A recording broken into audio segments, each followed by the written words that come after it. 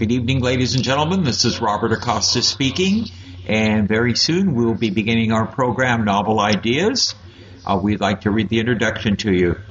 Novel Ideas will be discussing the book Once We Were Brothers by Ronald Balson, B-A-L-S-O-N, DBC 08183. Below is the publisher's summary. The gripping tale about two boys, once as close as brothers, who find themselves on opposite sides of the Holocaust. Elliot Rosenzweig, a respected civic leader and philanthropist, is attending a fundraiser when he is suddenly accosted and accused of being a former Nazi SS officer named Otto Piontek, the butcher of Somosh.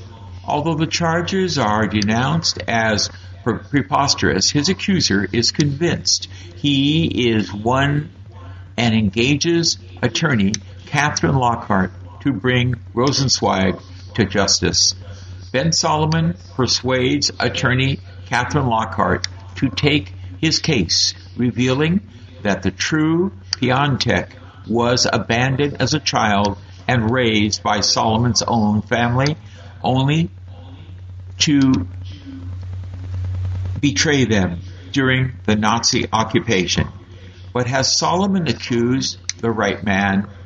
Once We Were Brothers is Ronald B. Balson's compelling tale of two boys and a family who struggle to survive in war-torn Poland, and a young love that struggles to endure the unspeakable cruelty of the Holocaust.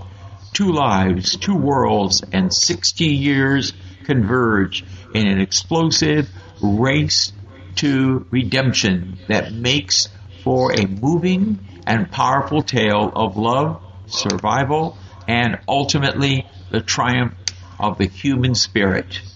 Ladies and gentlemen, I want to introduce our co-hosts for this event, Randy Shelton and Ruth Ann Acosta. So the microphone is yours, ladies. Thank you. Hi, everybody. Thanks, Bob. Well, this is a book I've really been anxious to read and discuss. I read it a few years ago on Bookshare when it first came out. So without any further ado, let's do like we usually do and go around and see what everybody thought about the book. Hi, this is Liz speaking. This book was a very powerful read. I read it mostly on Audible, and I loved the narrator. And I tried it on Bard, and the reader is certainly adequate, had a nice speaking voice, but didn't bring as much of character development to the reading. But for me, it was particularly a heartbreaking story, and a little bit too close to some fears that many of us are having right now in our own country. So it was pretty emotional at times for me, and but it was a very powerful book, and very happy to have read it. Can you guys copy me? Ruth Ann said this mic is not working. You're fine, Bob. Yeah, you are fine, Bob. We can hear you. Thank you. Once We Were Brothers is one of the most compelling books that I have ever read. An incredible book, and I hope we come to understand Otto Piontek and what happened to him, because all he received from the Solomons was love. They raised him. They were Jewish, yes, but the father knew it, and he needed someone, of course, to raise his son, to get him out of Berlin, and so forth. And we'll take it step by step, but I want to hear if anybody didn't like it, because, boy, I missed something. It was really a great book. And the reader, Fred Berman, on Audible, was a fantastic reader. And I have one question.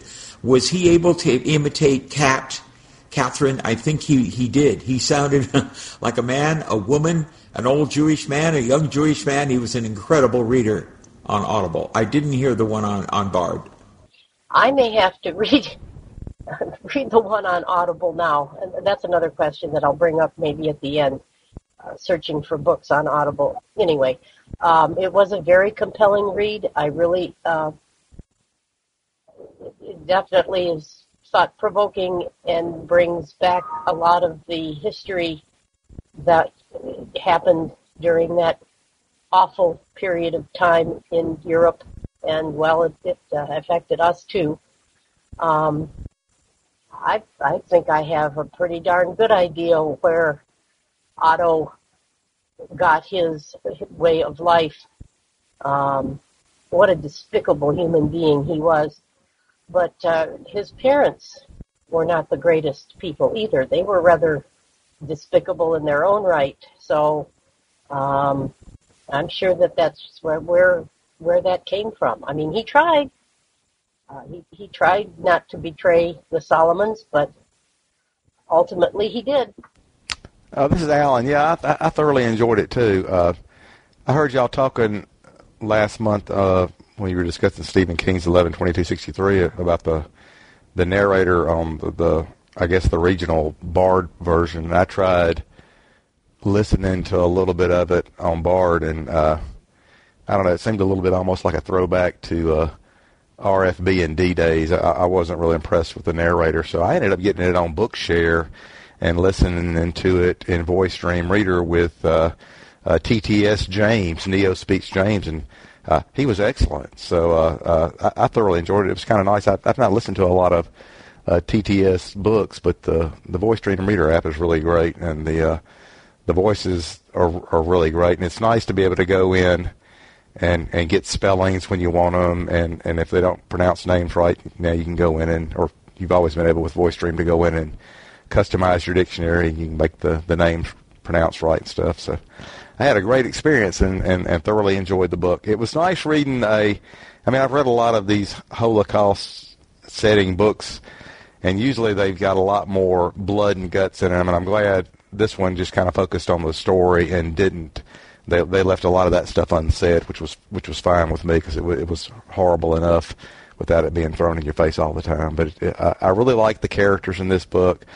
Ben was great. I've forgotten what the private eye's name was, but he was great, and Catherine was great, and just a very, very great story and very well done. Randy, I wrote you also. You said that there's another book that Balson wrote with Liam and Kat as heroine and hero. And I hope you'll remember that. I think it was you.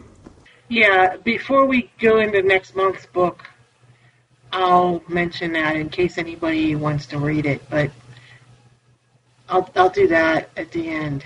Testing 1, 2, 3 again. Ready to hear me? Yes.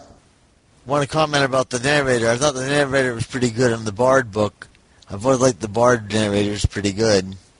I think the problem with the TTS would be it would trip over the names because they were so foreign. How would you make it out with the TTS? Well, I mean, the names weren't that bad. I mean, Otto was Otto, and I can't even remember what his last name is. Bob pronounced it. It wasn't pronounced a lot different than the way Bob was saying it. So it did pronounce Becca as Bika, but I just went in and changed that, and it pronounced it correctly the rest of the way. So. Yeah, so it worked well. It was a very moving book, and I hope the guy writes more stuff like that or similar.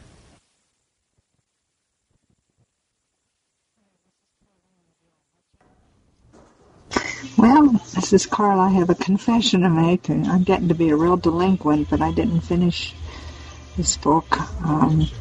I probably have about 4 hours and something to go. I guess time gets beyond me when reading books, and it's been complicated by the fact that I'm having trouble with my talking book machine. The battery isn't holding its charge, and so I'm sort of tethered when I want to listen to it, and it's not like a cassette where you can switch to Victor Stream and it's going to pick up at the same spot where it left off, because it won't, because it's the machine that remembers the bookmarks. That's the one aspect I really miss of cassettes. But that said, I'm finding the book to be very compelling. I was having a hard time at the beginning getting drawn into it. I mean, there were just too many mundane details, and it was just sort of a slow start for me, and maybe that's why I didn't take off with reading it at the beginning, but then it caught on here, and, I will finish the book, but I have the Bard version. I'm not a member of Audible, and I think the Bard narrator's doing a good job.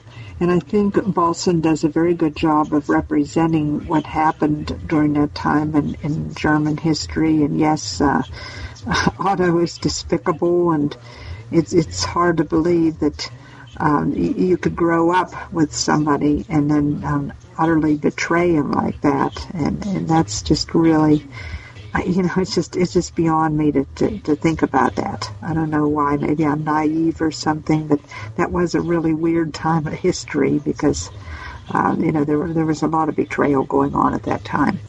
I want to start asking, if I may. We know the plot. I mean, we can go through it, but Lisabetta, the wife, Lisabetta fully knew the story for 50 years, right? I mean, I guess, is her greatest fear that she would have been deported? Did it strike you that was... I can't see... Rosenzweig is a pig. She's right along with him. I mean, okay, she's protecting Jennifer, their angel, their granddaughter, who's totally innocent. But she knew about the uniform, getting the uniform, helping those people. She knew that this guy was Piontek. And even at the end, as you remember, get it in writing to protect me. Get it in writing, and et cetera, et cetera. Any thoughts about her? I liked her up to near the end. I thought she was, she was really trying to help them, and Otto Piontek beat her up, everything. But at the end, she was pretty shrewd. Yeah, I think Elisabetta was... there were many things going on. The deportation, she was afraid for her grandchild, but I think above all, she was a battered wife, and I think she lived in fear of being killed if she were to ever betray Otto, and that's what I think kind of kept her. As much as we don't want to admit it, some people really are totally enslaved to material things, and maybe he gave her this wonderfully luxurious lifestyle, and if she were to be deported, she'd have nothing. So that may have factored into her being willing to. It doesn't make her any less complicit with the problem, but I think between that and just being afraid of him kept her kind of quiet all those years. Well, thank you. Yes, she was a battered wife. I should have brought that in, and I guess that forgives her, but man, that's a heavy guilt to see Solomon struggling and doing everything he did. And but she was terribly afraid of him. Yeah, that was interesting. How, as far as she was, definitely very much afraid of him, and they didn't talk about her too much in the book at first. She was a friend of the family, apparently, or she ran into the family somewhere down the road in the book, and she had helped them before. Yeah, she was Otto's girlfriend at the beginning, and that's how they got to know her. And Hannah and Otto, that's right. And Ben became Three Musketeers, very close friends. Are you all hearing me? Yeah. Okay, I agree that Otto was a pig, but I want to play devil's advocate for a minute. Given the circumstances that he was in, he was raised by a Jewish family. He was abandoned by his own parents and raised by a Jewish family. And then after things really got going and he ended up going to the Germans, that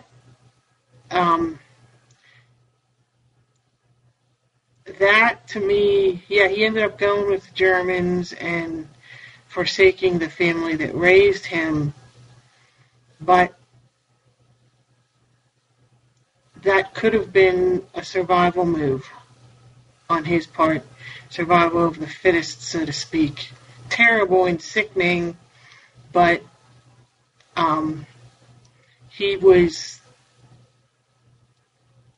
he probably saw that he had no choice, or they would kill him too as a traitor. Lindsay. Well, Randy, I understand what you're saying, and I thought of that, and he was their guardian angel at first. He did help them. However, under Nuremberg trial rules, I was following orders. It didn't hold up. Guys were hung for that. Guys were in prison under war. I was following orders. That's what when he was a good little Nazi. And yes, you could argue his mother took him to Berlin and they converted him to Hitler Youth and on. But I think he could have saved the father and those guys from being shot. He was the commander. He could have said, I want at least the family to come with me. I will deal with them in my own way. I want to torture them. And he was the commander. He said, I would have been shot by the Gestapo. No, he was not just an average soldier there. And yet he ordered the shooting of Abraham, and all that in the church there. And he said, well, they'd have been dead anyway. They'd have been dead anyway. And so, yeah, I know he did do some good things, but the bad that he did, to me, overshadows that. Yeah, I'm kind of inclined to think with Bob. I understand how he got derailed by the Nazis. That was truly, at that point in his time, he was kind of a young guy, basically a child.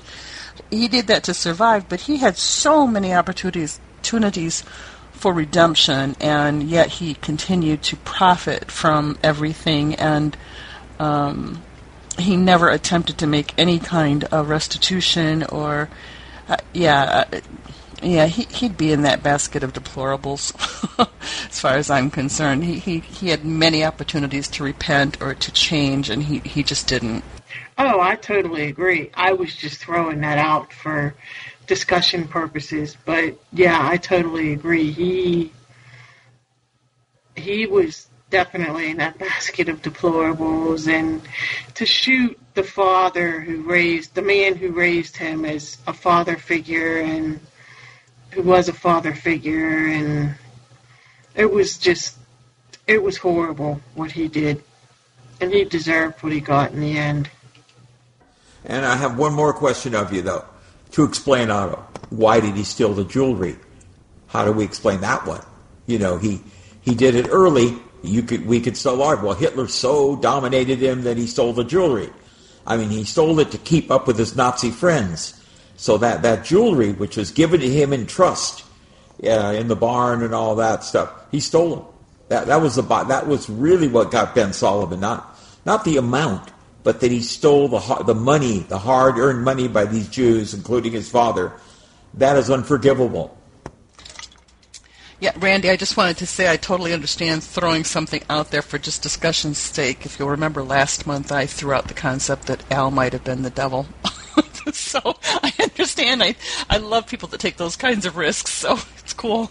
I'm not defending Otto. However, he might have thought he had no choice. He had to do it, or the party would have thought he was a Jew supporter, and he would have been killed himself if he didn't go along and steal all these jewels and stuff. Remember, the Germans at the time were stealing and taking all the arts of Europe and all the money and putting it into these Swiss banks that only they could get you after the war. That was their plan, remember. Well, I think the thing this is Linda Davis, by the way, I think the thing that really struck me is so sad was when his mother came back for him, and he didn't want to go. And he was told, you'd go ahead and do it. And then, boy, it's just sad that the turnaround that he made and how he could live with himself doing that. I don't know. But the jewelry, yeah, he should have kept it for, and then it seems like he didn't really look, to see if he was actually alive, or Solomon. But he, it was just so sad and he didn't look to find him so that he could give him whatever he could to help him afterwards. You're correct there, and he also, I remember, Abraham told him to go because he wanted an insider. He wanted somebody who could tip them off a little bit. And maybe that was unrealistic of Abraham to expect that of a young man. And he became a Hitler Youth. You know, he became corrupted by the people around him and also to live. I agree with what you guys are saying. I guess it's easy for me to sit here and say, oh boy, he should have just charged the German army. He would have been killed. But could he have made it a little bit inside, tipping those people off in some way? He did a little bit. Meet me at the park, you know, and listen, you guys. But he only could go so far. They were really watching him in that respect, and then he became a Nazi. And then, of course, we think of him coming to America, making his money in Argentina, and living the good life, the great philanthropist. Everybody loved him, you know, and I give to Jewish causes, I give to everybody. You know, I'm the greatest guy in the world, and he could never sell that guilt in my book. Yeah, that's true. I mean, there were things that he did do that were right. I mean, he helped them get on. He helped them get out. He wanted to help them get out of Poland or get out of the city that they were in, and he tried to give them a ride, and then he got caught and had to give the wine to someone else. He was driving the truck and tried doing that sort of thing, but it didn't go far enough. I mean, whenever the first little thing would come up, he would kind of give in and forget what he was, should be doing. We haven't heard from Gil. Gil, do you want to chime in here?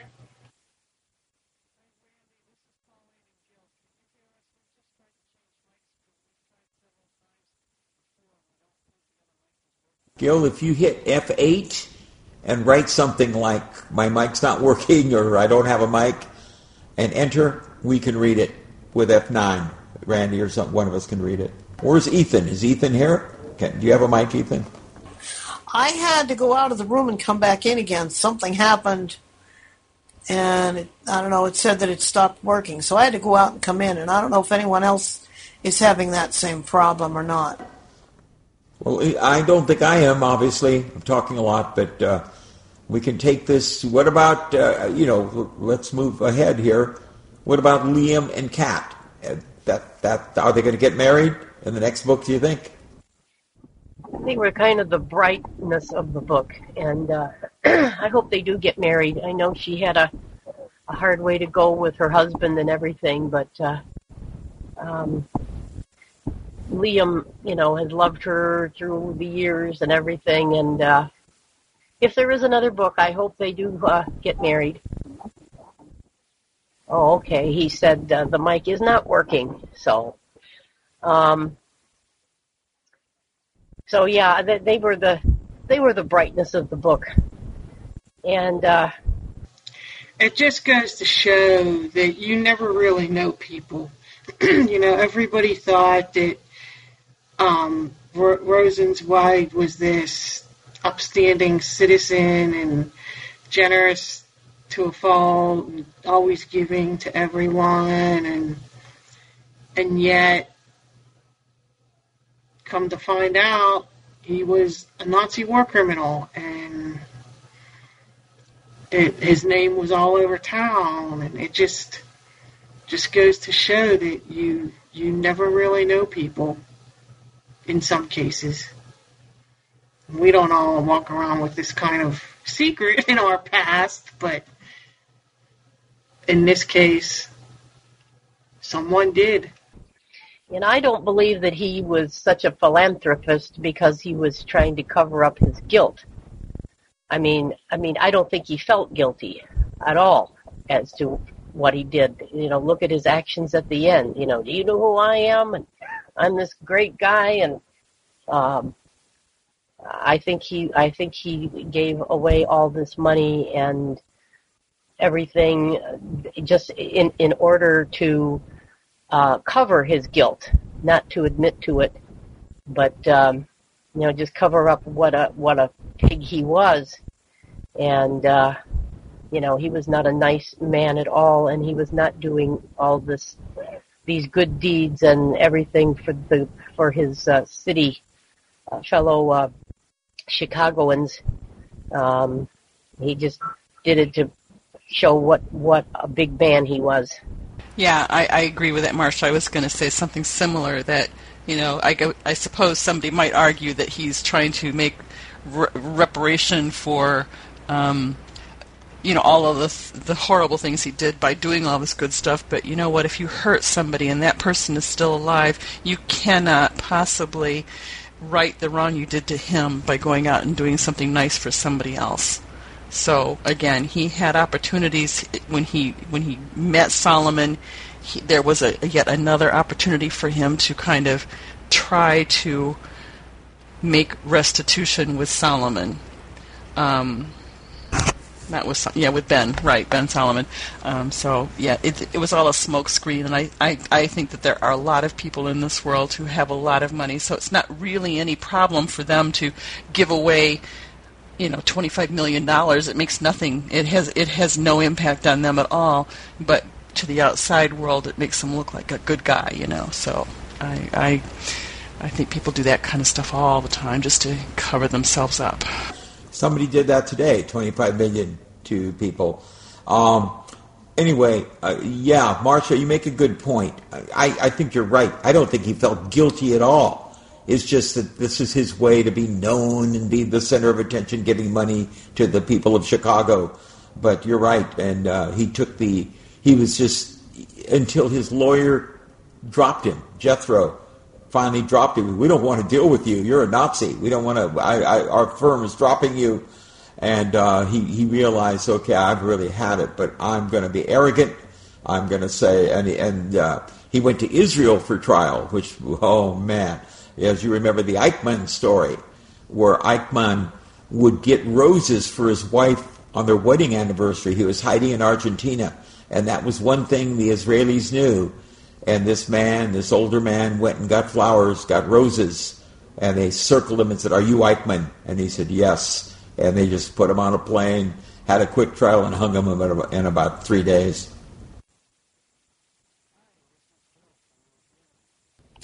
Yeah, Otto was just another rich guy that using his money to get his, whatever his agenda was, and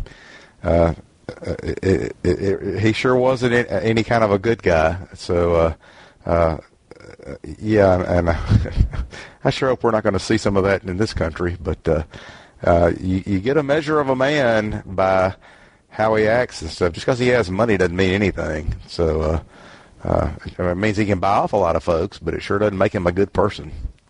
Yeah, that's true. And the thing is, he would probably try to justify himself by saying, well, I really didn't want to go in the first place, and your father told me to go, and so he's kind of felt justified in a sense.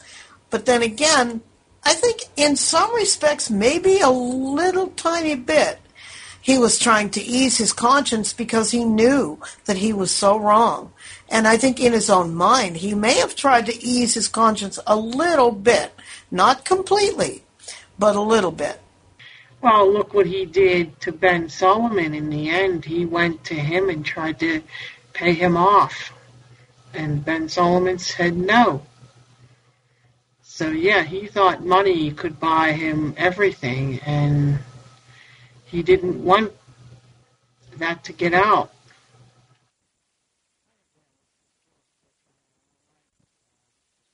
Yeah, I think that's an excellent point. He didn't get it. I'll give you $20 million, $25 million, Ben, if you just drop this whole thing. And he what Ben told him. I won't say the words, but he didn't get it. He didn't realize, or didn't want to realize, that he was a part of the Holocaust. He wasn't on him either. The way he lived, too, with his house and his servants and having them do everything for him. And the big grand house, all for show. And I wonder if those thugs would have killed Ben the second time when he ran up all those flights of steps to get away from him, and Liam called the police and they disappear. But I wonder, because he was an old man with a bad heart, and even beating him up could have killed Ben. That would have solved the problem. That's where Rosenzweig was by then. At first, oh no, I don't. And he knew his man, because he said, Rosenzweig will never go to court. He won't appear in court against me. And he dropped the charges, and he knew his man pretty well. Now, do we have a problem that he gave Kat the whole story, day after day? I can tell you the lawyers I have would say, wrap this up, give me the gist of it, give me the proof. But I guess he had to win her over totally to get her committed. But it was a great story. But she kept saying, Ben, I've got a law firm. I have to work for the firm. But I guess he had to do it his way, as he kept telling her. I guess that's right, that they did have to do it his way. I don't know that she would have believed him if he had just given it, say, in a 5 or 10 or 15-minute version. He had to make her feel what he went through. And also I was thinking that maybe if Ben hadn't been so horrible and wound up going to kill those people when he knew very well who they were. That was kind of like the final getting at those people, getting at the family. And, hanging the priest from the bell tower and shooting the father and sending the women off to Auschwitz. That was kind of like, I finally gotten rid of them. And I think he had a lot of resentment toward, what's his name, doggone it? I'm sorry. Toward the guy, Ben had a lot of resentment toward the man who was the protagonist here. Otherwise, I don't think he would have done some of the things that he did. I mean, he just was. It was like when I saw him when they were at the church, and he was telling.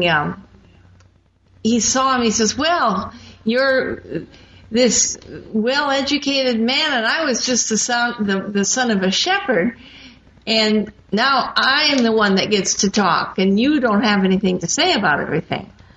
I think there was some real resentment, and I think he just had done so many terrible things that he just, lost it and everything. I think you mean Otto. Otto was the bad guy. Ben was the good guy. Yeah, he hated Ben. And why? Because Ben had the parents that he didn't have. He said, there's even in the church, there you are, Mr. Perfect, beg me. Get on your knees. He told Abraham to beg him. But he said, I'll take Ben myself. I'm going to torture him. Because Ben was a guerrilla fighter, but Ben was a fair-haired boy. I mean, he was great. His father said, I'm so proud of you, and, at times. And the time his father slapped him in the face because Ben said, you got to leave. You can't serve these people anymore. Let's go. Let's get out of here. And he slapped him, and then Ben later went and apologized. He was a good son. And Otto didn't have that relationship with his parents, and there was hatred there. Marshall Moses. And that's right. It came out. Certainly at the church is the high water mark. I mean, all the hatred, all the problems were right there in that church where he killed them all, but he couldn't get rid of them. The old story, you may kill me, but you'll never defeat me. Ernest Hemingway, Old Man in the Sea. I think that the only way Otto could live with himself is like when you're doing horrible things to somebody and you've done horrible things to them. The only way to live with yourself, if in fact you're not going to do the high road and repent for that, is to turn that person into an object of disgust and hatred, so that all of the things that you've done to them don't matter anymore. They just don't matter because you've convinced yourself that person that had them done to is just not worth the bother. So I think that's, there may have been some jealousy there too, but I really think that was all about Otto's psyche trying to construct a world that he could still live in and think he was an okay guy. So Ben had to become this horrible person that he hated.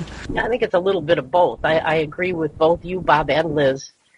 Ben had to, Elliot or Otto or whatever had to justify his actions in his own mind in order that he could, turn the world the way he wanted it and he could live with it.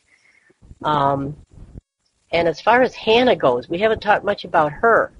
When at the church, when she and that other woman, the one that Ben rescued the night that he went to save Becca, and he killed the soldier, and they left, the mansion or whatever.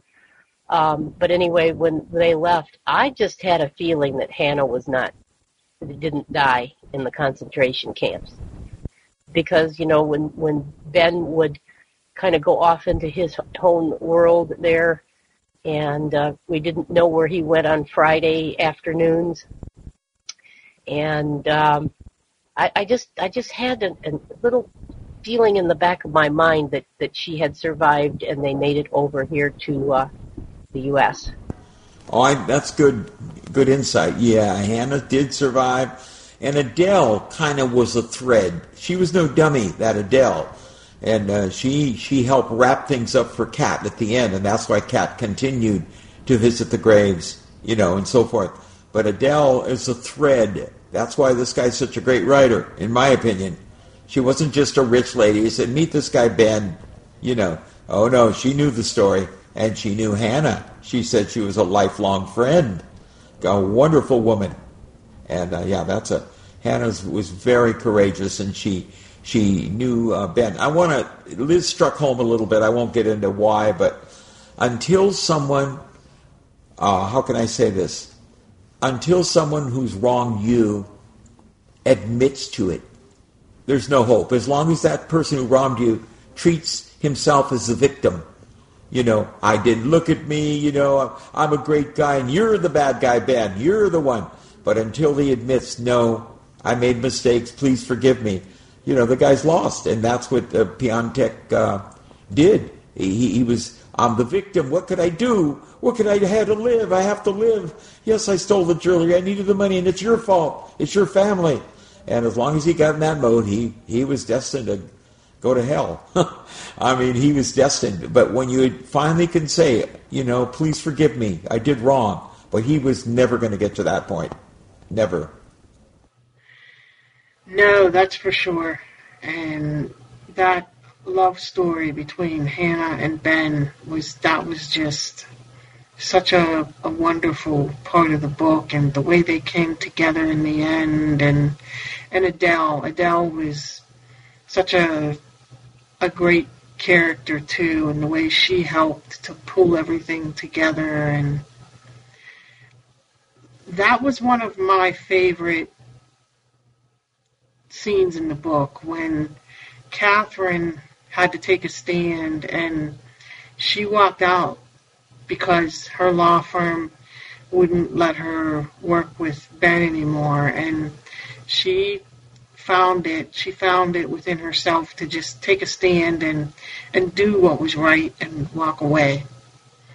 And she knew she wasn't happy in that law firm anyway, and that was the catalyst for her to start her own practice and move on.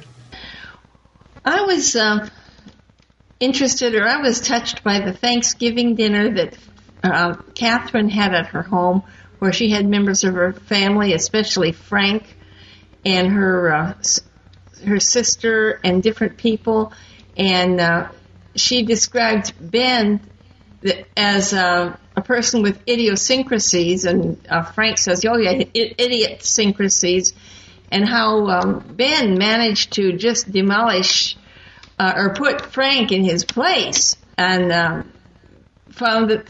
Frank found that he was a pretty decent guy. But I found that whole thing fairly amusing, because so many times families are like that on Thanksgiving. But it was I thought that was an interesting thing. Yeah, I like that scene too, and I like the way that Ben kind of. He was obviously a true soul, a good guy, all the way to the bottom of his heart, and I like the way he kind of turned things around on Frank, and I think Frank saw that too by the end of the meal. So, that scene with Adele at the end was great, and I know she was a friend of their family. I missed where they introduced her. When did she originally come into the book? Because I wasn't, it seemed to me like she just kind of popped up there at the end, and I know it's because I had lost track of when she first came in. So somebody straightened me out there. I'll try, but somebody's going to do better. Right at the beginning of the book, Adele asked Liam, "Can you help Ben? Can you find someone to help him? He's really hurting." Was it when Ben tried to assassinate Elliot Rosenzweig at the opera or whatever it was? And then Adele said, "Can you get him a lawyer? Can you help him?" That's what I remember her. Somebody may have a better memory on this. She came in at the beginning, near the beginning of the book, though. Yeah, she did. She always looked in on Ben and always tried to take care of him after Hannah's death, and she, when he tried to assassinate Rosenzweig, and he came out of the hospital, and she got them together, and she actually went with him to the lawyer's office the second time, I think, the first or second time that he met with Kat. Yeah, that's right. Y'all tickled my memory now, and I remember that now. And I guess it was just there was a long stretch that I guess she didn't pop up that much, but now that y'all say that, I remember her being introduced at the beginning and kind of getting them together and stuff. So thanks. Yeah, with Adele, did they ever really tell us how she initially got involved with Ben and Hannah? That's the piece that I didn't know. How did they become lifelong friends? Where did they meet? I don't know that they covered her to that extent, but yeah, she was at the beginning. And am I remembering correctly? Because when Ben went to the opera, he had the gun case, but he didn't have any intention of assassinating him because there weren't any bullets in the gun. Am I misremembering that incident? Nope, you got it right. In fact, there wasn't even a firing pin in the gun. So it was totally useless. He was just using it as a prop, to try to get Rosenzweig to admit who he was. And I don't believe they did cover how Ben and Hannah met Adele and how their friendship started, unless I'm not remembering this well either. No, they didn't. She just says, "Well, did you know Hannah? We were lifelong friends." So it might have been at the temple. It might have been at, some Jewish senior citizens group. I don't know. I thought she might have been the girl that he rescued from that place when he went. The other girl that escaped with him, but maybe not. Somebody brought up, that's a good point. Somebody brought up Lucienne, that don't miss the thing at the mansion with in that brothel or whatever it was. And Becca was a courageous woman. She says, "Here's one Jewish girl you're not going to get," and she leaped out the window. And Lucienne was terribly afraid, and Ben got her out of there. They pretended they're drunk. And she finally dies, doesn't she, on a death train or whatever it was. Hannah tried to keep her alive with courage, and everything, but Lucienne finally faded out. But I felt sorry for her, and she chose to go with them. She says, "I have nothing in my home. I'll go with you guys, with the girls." Yeah, she didn't survive. I think she made it almost till the end, until the Americans came in and rescued everybody. But Hannah tried to keep her going, but she finally just was too weak and succumbed. So that was not her that you were talking about. I'm not sure, sir, who I missed your name. I think Lucienne or something. And also the way that corporal, he told Hannah, "If you get well, I'll take you to Ben. We'll go to the cabin." and here they come. It's just such a beautiful story, so well written. But it wasn't hokey. It wasn't, everybody says, I know a friend who says romance or whatever, love stories are predictable. Well, not always. It was a great book. No, this wasn't hokey at all. That was Thomas who said that, thinking that Adele was Lucienne. No, until that happened, I didn't know that Hannah was going to the cabin, that they would hook up again. And when I first read this book, it took a minute for me to catch up and, catch on to that. But it was just so beautifully written. And I'm glad that everybody has enjoyed this book. It's one of my favorites. And one of the reasons I liked it, too, is because it doesn't delve into as much of the violence and the terror of World War II and all that the Nazis did, but you get enough of it, and I just, like I said, this is one of my all-time favorite books, if not my favorite, about World War II.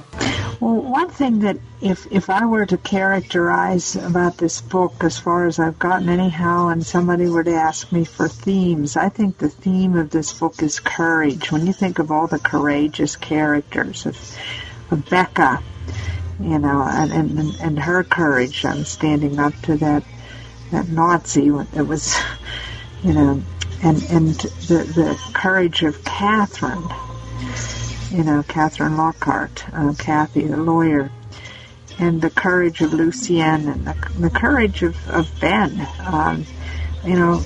and maybe another thing would be like the courage, maybe the dichotomy between the courage and cowardice, the cowardice of Otto. In a lot of ways he was a coward, and how, and I don't think there's any way of overstating Hitler's evilness and his charisma, and how he was able to influence people, how he was able to brainwash people.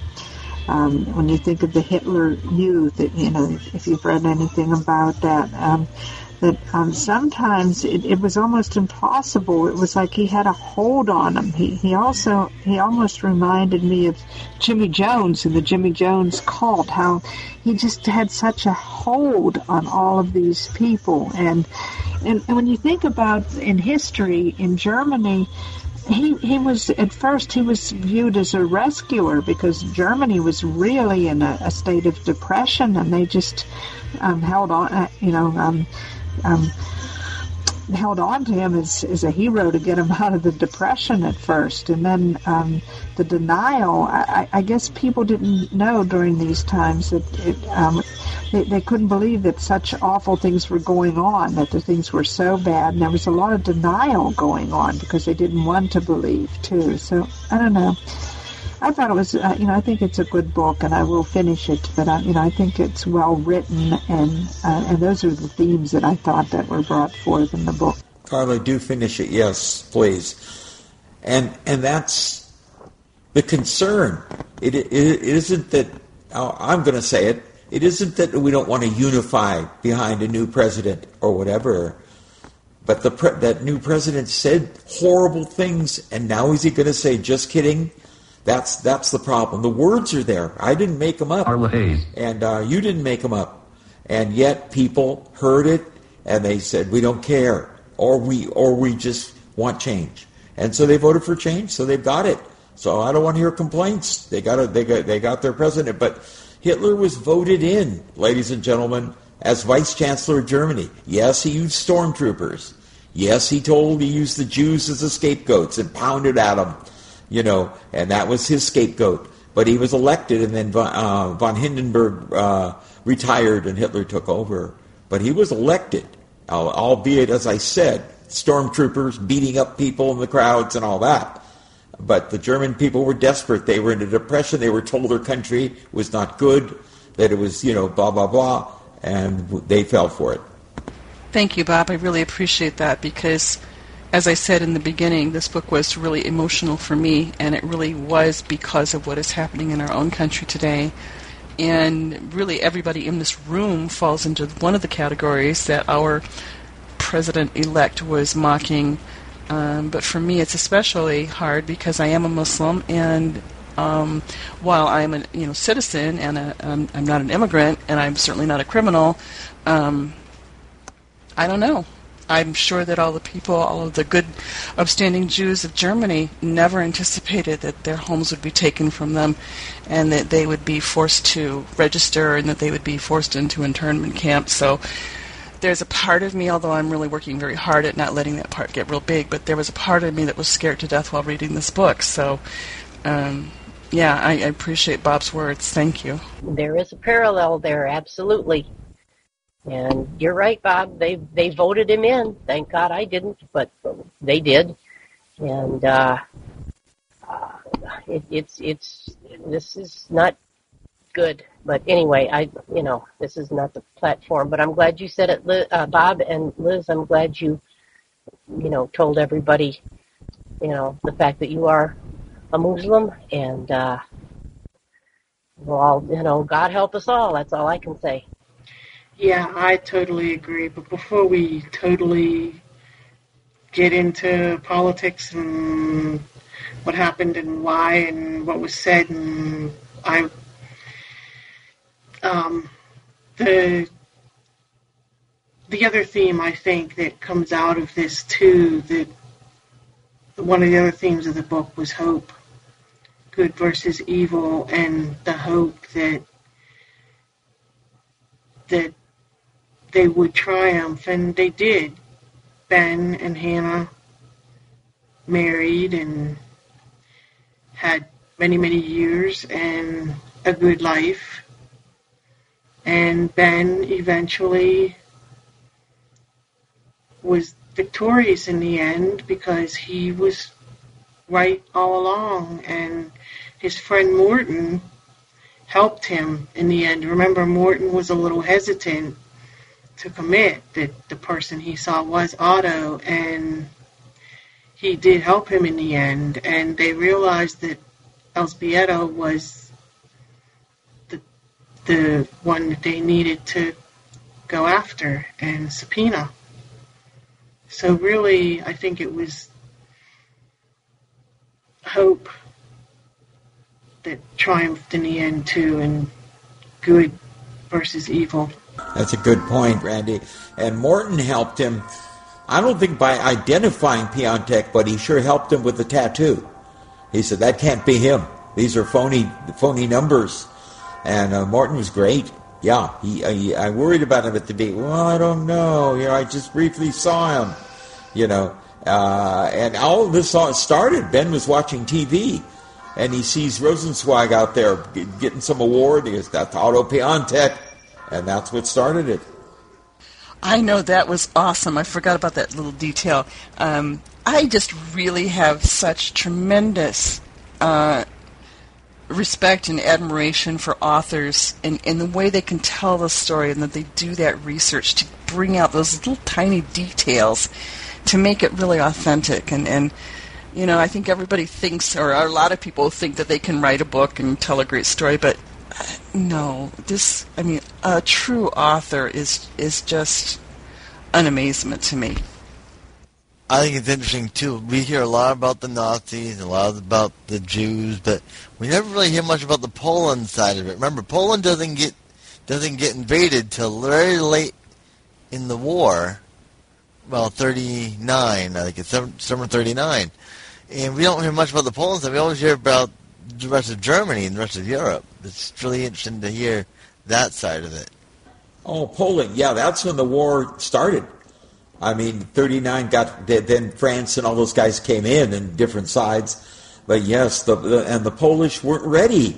They had horses against the panzer tanks and the Stukas and dive bombers, and they told Abraham, get out, and Uncle Joseph, they wouldn't leave. And I can't blame them. It's their homeland. I'm going to stay. And I think Ben said, you got to leave. You got to get out of here. And had they rewritten it another way, and Otto led them through the mountains and was a spy in his own way, you could have great admiration, even if he were killed. But he didn't do it that way. But again, I'm sitting here, and I'm not living in Germany, in war-torn Germany, so I don't know. But, you're right there. Yeah, it was absolutely horrible what he did. And like I said, thank goodness Ben got what Ben was proven right in the end, and Otto was sent to Israel, where he belonged, and hung, I'm sure. Do we have? What's our next book, Randy? I don't mean to shorten this, but... Well, people asked if there was another book by Ron Ballison, and there is. Unfortunately, it's only available on Audible, and it's called Saving Sophie, Sophie. And it's about from what I read, I think it's about a man who is looking for his daughter, and she was taken from the country. And it does involve Liam and Kat. But it's not available on Bard. Well, next month is December, so that's Christmas, and we thought we would do a Christmas book. Some of you may have already read it. I haven't yet. I started it last year and never finished it. But we're going to do The Christmas Train by David Baldacci, and it's DB 55045. It's 7 hours long, and it's read by L.J. Ganser, so it should be a good one. It should be a great read.